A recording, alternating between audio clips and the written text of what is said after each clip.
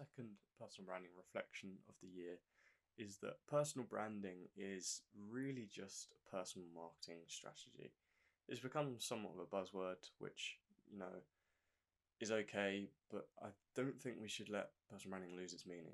And really, what personal branding is taking someone from not knowing who you are at all to knowing about you, starting to like you and trust you, and ultimately becoming a customer or a client. That's pretty much the same process you'd go through with a marketing campaign as if it was for a business.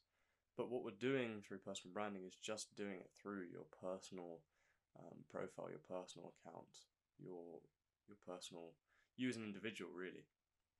And that might come in the form of LinkedIn content, of any other social media content.